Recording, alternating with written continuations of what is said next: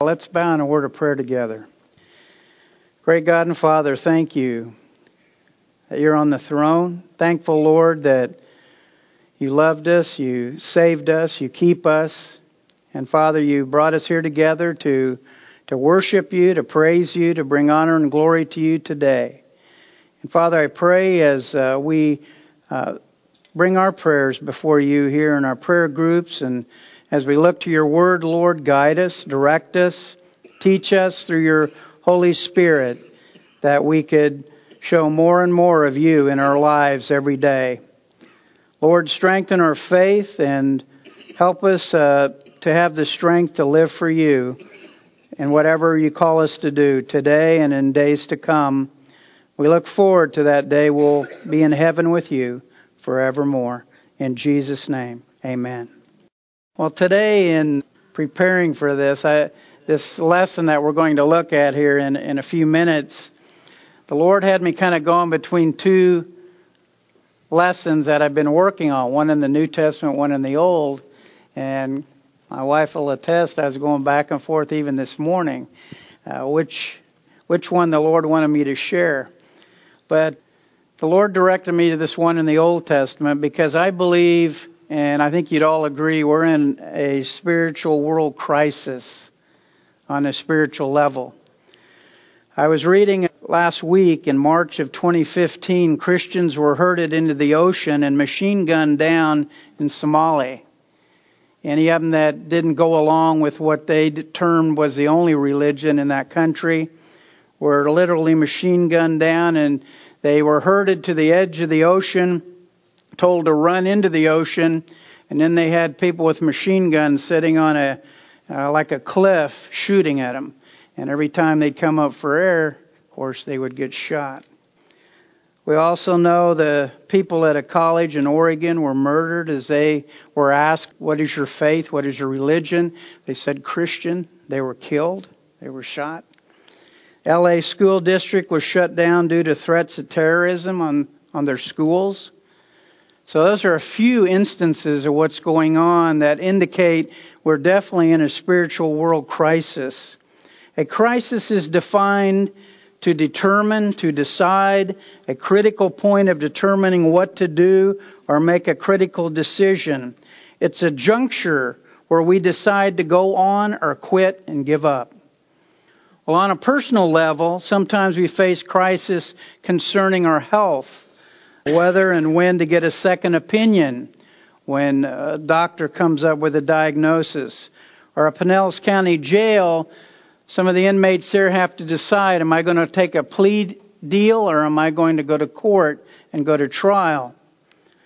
Crises, I don't know if that's a word or not, but they're all around us. And we need God's answers in knowing how to handle them. So today we're going to look at the life of a man named Nehemiah. He was a Persian king's cupbearer. And we're going to find 3 stages to reaching up in a crisis as we look at Nehemiah chapter 6. So join me in Nehemiah chapter 6. We're going to look at the first 9 verses. Nehemiah 6. 3 stages to reaching up in a crisis. And the title of that message has come from this. So often we get horizontal on this earth. We see things here, here, here. But how often all God wants us to do is look up at Him and say, God, I know you're there. You're with me. You haven't deserted me. Everybody around me says that. Everyone else is going another direction. But you said, take a stand, and with your help I will. So we got to look up again. I reminded the men on Thursday at the jail of the same thing. We get horizontal. We need to get vertical at times. We need to reach up when we get in these kind of situations. Nehemiah chapter 6, beginning of verse 1. And we have for us here recorded. Now it came about when it was reported to Sanballat, Tobiah, to Geshem the Arab, and the rest of our enemies, that I had rebuilt the wall, and that no breach remained in it, although at that time I had not set up the doors and the gates, that Sanballat and Geshem sent a message to me, saying, Come, let us meet together at Capernaum in the plain of Ono, but they were planning to harm me. So I sent messengers to them saying, I am doing a great work and I cannot come down. Why should the work stop while I leave it and come down to you? And they sent messages to me 4 times in this manner, and I answered them in the same way. Then Sanballat sent his servant to me in the same manner a 5th time, with an open letter in his hand. In it was written, it is reported among the nations, and Gashmu says that you and the Jews are planning to rebel. Therefore you are rebuilding the wall, and you are to be their king according to these reports. And you have also appointed prophets to proclaim in Jerusalem concerning you, a king is in Judah, and now it will be reported to the king according to these reports. So come now, let us take counsel together. Then I sent a message to him saying, such things as you are saying have not been done, but you are inventing them in your own mind. For all of them were trying to frighten us, thinking they will become discouraged with the work, and it will not be done. But now, O God, strengthen my hands. The first stage we want to look at is that before we look at, we need to understand the background and the context of Nehemiah 6. Many of you know this, so it's just a review, but who was Nehemiah? Nehemiah was a cupbearer. And if you probably all know what a cupbearer does, but it's a very important job to a king. Because the cupbearer would taste the wine and the drink and the food before the king got it. So you had to trust your cupbearer. If your cupbearer would kind of sneak around or something, give the king something that hadn't been tasted, of course what would happen? That king would die. And so the king, whoever was the king, of course, had enemies. So the cupbearer job was very important. And I know if I was the king and I had a cupbearer come in, I'd like to see a smile on his face, wouldn't you? He came in very depressed, I would be very concerned. So it was a very, very important job. But he was also one who obeyed God, one who was a believer. He reigned, this is a long time ago, 464 to 423 BC. He was a contemporary, Nehemiah, of Ezra, and Queen Esther was this Persian king's stepmother. So that just kind of tells you a little bit historically where we're at. So what precedes Nehemiah 6? Well, Nehemiah as a cupbearer had friends who were back, had fellow Israelites, fellow Jews who lived back in Jerusalem, and the walls were all broken down and they were getting robbed all the time. But he didn't know that at first. He sent somebody down. They came back, and it says Nehemiah in chapter 1, he wept. And he said, Lord, if there's something I can do, just lead me to what you want me to do. Give me what mission you might have for me. But he said, I want it to be in your timing. And so when the timing was right, and this is a quick review of the first 5 chapters of Nehemiah. When the timing was right, Nehemiah came in one day and he looked kind of discouraged. And of course the king noticed that. He says, what's going on? And because it was God's timing, Nehemiah explained, I'm hurting for my fellow citizens back in Jerusalem because the walls are broken down and they're getting robbed all the time and they can't protect their homes. And the king said, what do you need? He said, well, God has given me a mission to go back and lead up the rebuilding of the walls of Jerusalem. And the king took off his signet ring, gave it to Nehemiah, and he said, get whatever supplies you need. That's God's timing. Nehemiah didn't rush it in his own time, but he waited for God's timing. And so Nehemiah gets there. He doesn't say, hey, I've got 4 plans. Let's vote on which one we're going to do. He walks around and he sees what's going on with those broken down walls. And he says, God, what do you want me to do? Give me the plan. Give me the mission you want me to do. And then he shares it. And when he shares it with the people who are living there, he doesn't say, you need to do it. He says, we will do it with God's help. But do you think he got opposition once God called him to do that mission?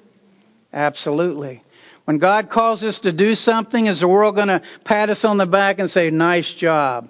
I really appreciate that. We know you're doing it for the Lord. We're going to get opposition. Nehemiah did, but he didn't give up. He was a strong leader because God was leading him and had given him something here he needed to accomplish. So he gets opposition headed up by a man named Sanballat. He uses ridicule, discouragement, extortion, and now the latest plot as we get to chapter 6. And here we discover the 3 stages of reaching up in a crisis, beginning with that first stage, verses 1 to 4. And that is the setup. And let's see what happens.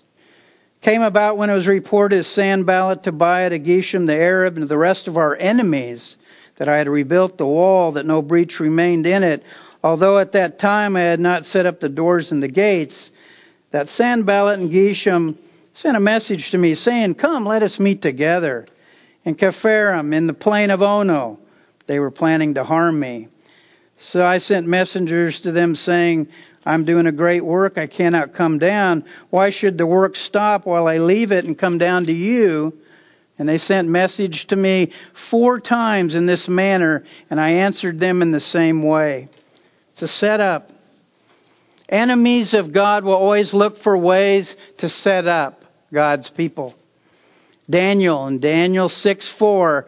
Remember, they were looking for some way to get to Daniel. It says the governors and the satraps sought to find some charge against Daniel concerning the kingdom. They could find no charge or fault because he was faithful, nor was there any error or fault found in him. Can you believe that with Daniel? They looked for something and they couldn't find anything. Daniel's one of my favorite Old Testament characters because he walked with God day by day, even though he was taken as a teenager, as a prisoner of war for 70 years. They couldn't find a fault in him. Well, they were looking at every way to discourage Nehemiah, everything to stop the work of the Lord. But Nehemiah's been faithful. He rebuilt the walls of Jerusalem God's way. He's been ridiculed back in chapter 4. They said, whatever they build, if even the fox goes on it, he will break down their stone wall. They were mocking him, making fun of him, ridiculing him. He's been threatened with being attacked in chapter 4, verse 8. And all of them conspired together to come and attack Jerusalem. The enemy trying to discourage him. In 4:11, adversaries said they will neither know nor see anything till we come into their midst and kill them and cause the work to cease. And then extortion, even in chapter 5, verse 3, they tried that against Nehemiah. There were some who said, we have mortgaged our lands and vineyards and houses that we might buy grain because of the famine. So they were trying every which way to stop God's work being done through Nehemiah. The plain of Ono, that's south of Joppa. I just throw that in there. It's like saying it's down the road from Orlando. Ono is not a place you're going to typically know, but it's south of Joppa along the seacoast, and we can associate with that. So Nehemiah sends a messenger down to answer those requests, and we see it's repeated 4 times. They repeat this request. But note, when God gave Nehemiah the mission, He gave this godly man a sense of discernment.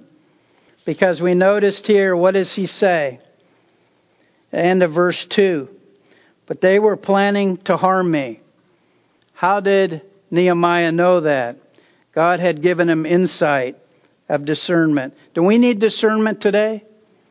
Everything being thrown at us from every direction, on the media, in our neighborhoods, all the political scene, everywhere we see things going on that are anti-God. We need to know what is true and what is false.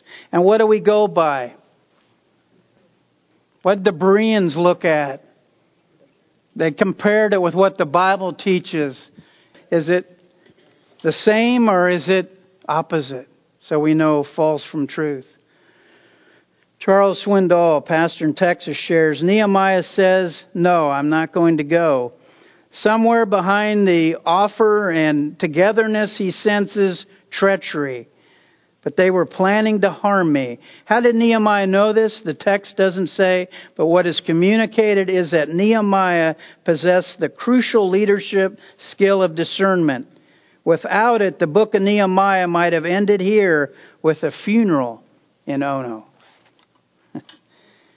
Brothers, sisters in Christ, we need discernment, because all around us, Satan's pulling out every plug he can to stop people, if he can, to stop them from being saved. Nehemiah's gift of discernment helped him discern the trap. Led by Sanballat, and just a little bit about him, he was a governor of Samaria, a Moabite, enemies who had been attacking the Jews in Jerusalem. They didn't want the walls rebuilt because they were robbing them. So they were trying everything they could to stop that being done. We were making our money robbing the people because they had no walls to protect them. When we are on God's mission, will the opposition ever stop? Will it? Did it stop for Jesus? Nor will it stop with us. Satan schemes and plots against believers all the time. 1 Peter 5:8, be sober, be vigilant, be on the alert, because your adversary, the devil, walks around like a roaring lion, seeking whom he may devour. He's always on the prowl to trip us up, to get us looking anywhere but up. Because when we look up, he can't. God is greater than Satan. Greater is He that is in us than he that is in the world.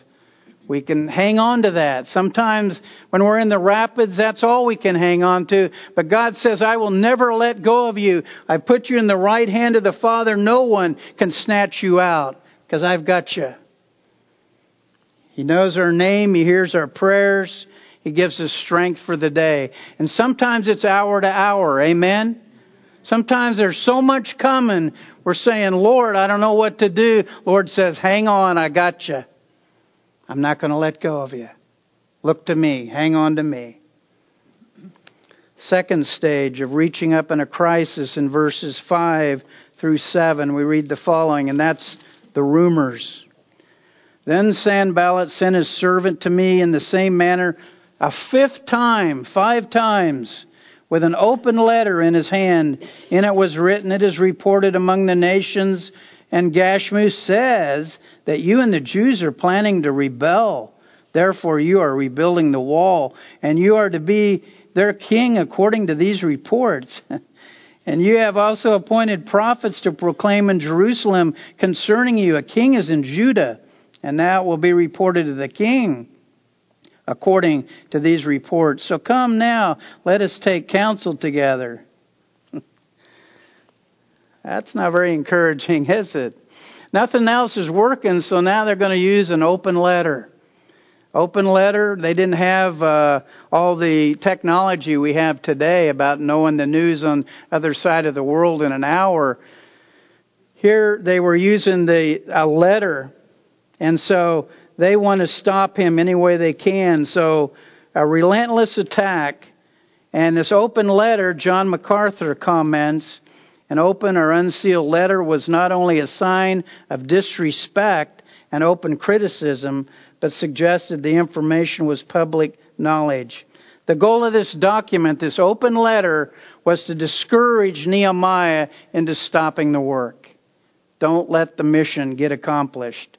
It's the 5th attempt to try and stop Nehemiah with the rumor now Nehemiah is doing this so he can be the new king. And remember at the beginning, the king he was working under of Persia, would he look at that as a threat? If Nehemiah was now proclaimed king, he sure would. And so they're trying anything to get Nehemiah to stop and not complete the work. Do rumors infect our lives? Do they? We like rumors? And then when they're talking about us behind our back, do we say, oh Lord, I don't know what I'm going to do. I don't know how I'm going to handle this. We don't like rumors, do we? But Satan will throw out all the stops. When God has a mission for us and has told us to do something and we're doing it, He will do everything He can, including rumors, to try to stop what we're doing. There's a lot of warnings about rumors, or there's another word for it, gossip. Ever heard of that word? Rumors, gossip. 1 Timothy 5:13 says, "And besides, they learn to be idle, wandering about from house to house, and not only idle, but also gossips and busybodies, saying things which they ought not." Proverbs 20:19, "He who goes about as a talebearer reveals secrets. Therefore do not associate with one who flatters with his lips." And then Romans 1:29, "Being filled with all unrighteousness, sexual immorality, wickedness, covetousness, maliciousness, full of envy, murder, strife, deceit, evil-mindedness, they are whisperers." Say, "Hey, come over here. I got this on that. You want to get back at them? Here's what you do." That's not what we're to be doing. But if we are doing something that is not popular with the world, but a mission God has given us, we're going to hear that. And Nehemiah is hearing it. Because we all know Nehemiah wasn't doing this to become king, was he? He was doing it why? God told him to do it. He said, "I want you to be the leader to organize this group to rebuild the walls around Jerusalem." Nehemiah is under the gun as he's striving to finish. He's almost done, just has to put the doors on. He's almost done. The mission is almost completed. And here's the last gasp opposition to try to stop him. Do we get distracted by rumors and gossip? Yes, we do. Romans 12:2 says, "Do not be conformed to this world, but be transformed by the renewing of your mind, that you may prove what is that good and acceptable and perfect will of God." We got to stay focused. And I always remember the story of Peter when the storm was great and the disciples were on the water and they saw somebody coming toward them and they said, "Oh, it's a ghost. We don't know who that is." Jesus says, "It's I. It is me. It's Jesus." Peter says, "Okay, if you're really Jesus, tell me what to do." He says one word, "Come." And Peter got out of the boat. And as long as he had his eyes on where? On Jesus. He was fine, walking on water. But as soon as he started to get distracted and he started looking down and around, he started to sink. And then all he could do was say, "Help." And the Lord came over and grabbed him. He didn't drown. And they walked back to the boat. And we're sometimes hard on Peter and we say, "Well, he didn't have enough faith. He didn't keep walking. He looked the other way." But I always remember this. Where was Peter? He was out of the boat. He wasn't sitting there saying, "Hey, we better have a committee meeting on this. I don't know about this. We better take a vote. I don't know if I can step out. Jesus said, 'Come,' but I don't know if I can do that." Peter got out and he was walking on water by faith.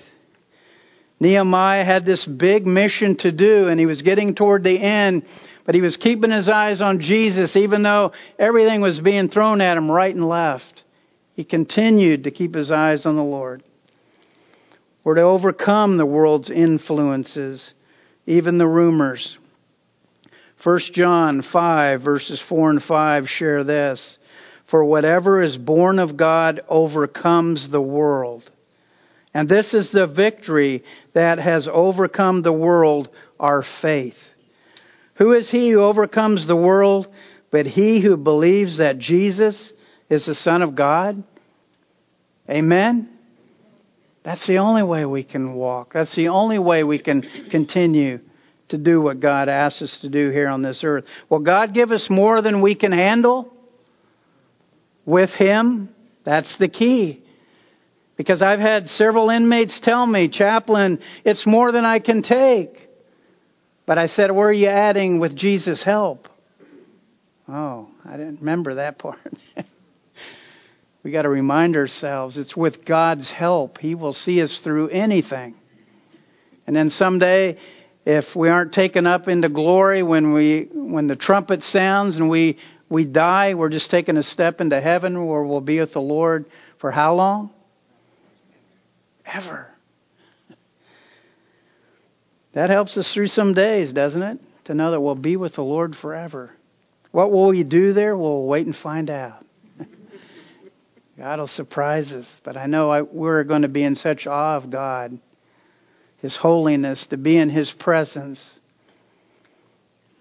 That will be, I think, more than we can even speak unless we're saying, holy, holy, holy, as we're in His presence. The third stage, reaching up in a crisis, is in verses 8 and 9, and that's the response. What does Nehemiah do? Then I sent a message to him, to Sanballat, Nehemiah sent. Such things as you are saying have not been done, but you're inventing them in your own mind. For all of them were trying to frighten us, thinking they will become discouraged with the work and it will not be done. But now, O God, strengthen my hands. Nehemiah had been working hard. He had been obeying God each step of the way and leading the mission of rebuilding the walls. But he's tired, but he's focused. He's weary by the endless opposition, yet he's energized by God to complete it. You ever felt like that? I remember sometimes in the military running the 2-mile run. At the end of that 2-mile run, there'd be my chaplain assistant, 3 or 4 other sergeants standing there. Come on, chaplain, you can pick it up. And so you're hurting, you can't hardly make it, but boy, they're just that extra revitalizing encouragement. Does that make a difference? When somebody says, I'm praying for you, does that matter? When they say, I'm right here beside you, I'm going to help you with that next project, I'm going to stand with you, does that help? Do we know that? That's why God has us here together, to encourage, to energize each other. That's part of what we do. And in verse 8, the servant Sanballat, he's disrespected Nehemiah. But Nehemiah calmly denies the charges. And basically what he's saying, bottom line, Sanballat, you're a liar. That's not true. Saying it in a nice way, but that's what he's saying. You're lying. Warren Worsby, former pastor Moody, shares, Christian leaders must know how to handle false accusations, vicious letters, unfounded press reports, and gossip. Otherwise, these devilish weapons will so upset them that they will lose their perspective and spend so much time defending themselves, they will neglect their work. If we take care of our character, we can trust God to take care of our reputation. Amen? Alan Redpath, another former pastor, Moody Church, says, if the world cannot persuade the Christian to compromise, it will begin to spread rumors about him and misrepresent his motives. So verse 8 was the response of Nehemiah to the enemy of God, Sanballat. And then we look at the last part of verse 9. I love this. Here's what Nehemiah says, but now, O God, strengthen my hands. I need an extra quantity of your strength. Your mission you've given me is almost complete, but now I need an extra boost of your strength. We ever had that in our lives? Saying, Lord, I'm just weary. I'm wore down. Lord, I need your strength to finish what you've called me to do. And that was his cry here. Make strong or strengthen me to finish the job, this mission God had given this cupbearer. Nehemiah was a man of prayer. He prayed many times. We won't look at all these passages, but in Nehemiah 1, 4 through 11, we see him praying. In chapter 2, verse 4, in chapter 4, verses 4 and 5, and verse 9, and in Nehemiah 5, verse 19, we see Nehemiah was a man of prayer. Do we need to be people of prayer? 1 Thessalonians 5:17 says, pray without ceasing. That means we bring everything to the Lord right away. And then let the Lord lead through His Word, through other believers, through those praying for us to give us wisdom. But leave it with the Lord. Trust Him. Follow Him. God never says, you take the lead and I will follow you. The Lord says what? Follow me. And we can only follow Him by being faithful in His Word, by being faithful in gathering together as we are today for worship, for praise, to thank God. He saved us. Every day we should be thanking Him. That's for eternity. And I know sometimes myself, I can judge people before I know them, and I know that's wrong. But we got to remember, eternal souls are always at stake. That person we can't stand, if they continue on the road they are without God, they're going to end up in hell. Do we want that for anyone? So we got to look at things through God's eyes, as Nehemiah is here. Strengthen my hands, Lord. You gave me a mission. Help me complete it. I'm getting worn down. God says, I'm right here. I'll help you finish it. Just lean on me. So how is our prayer life when rumors fly? Like Nehemiah's, like Daniel's in Babylon, like Noah before the great flood? I hope it's like our fellow believers here at Lakeside, that is true of us. That our prayer life is one that, Lord, I can't make it today without you. I want to make the decision you want me to make. When you give me a task or a mission to do, I want to finish it. So that at the end, you will say, well done, thou good and faithful servant. You've finished it. Your faith has grown. And you've learned to trust me more. Again, one thing we never learn enough of is patience. Amen? We love to wait, don't we? We get in the Mickey D's line and they're a little slow through that drive-through. Why did they order so many McChickens? I just want one. They're too slow. I don't want to wait. God says wait, because while we're waiting, our faith can grow. If we got everything instantly, but we need the faith like we need it, we need to wait. God wants us to grow. The world system and its leader, Satan, they're hostile to believers. We can expect it. We must face it with God's power when the world plots against us. Rumors will fly when we stand on God's truth, His Word. God gave Nehemiah a mission, and with God's help, he accomplished it. Look a little further in Nehemiah 6, verse 15. So the wall was completed on the 25th of the month, Elul, in 52 days, and it came about when all our enemies heard of it, all the nations surrounding us saw it, they lost their confidence, for they recognized that this work had been accomplished with the help of our God. Wow. Nehemiah saw it through to the end. The mission was completed. Sanballat didn't win. Satan, who was helping him, didn't win. God won. He has the victory. When we are opposed, how do we defend ourselves? Calmly, like Nehemiah, as he calmly denied the rumors of verse 8 and the false charges.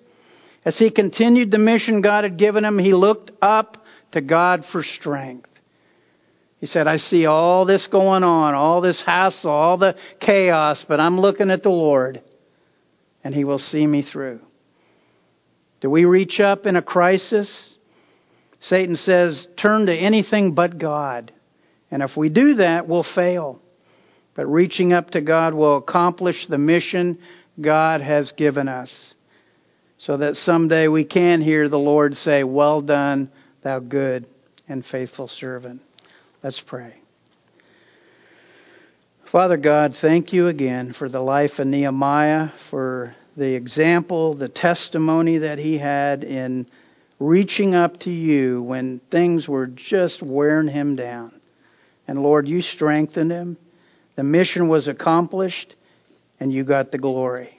You deserve it all, Lord. And may we, as we walk with you, bring honor and glory to your holy name.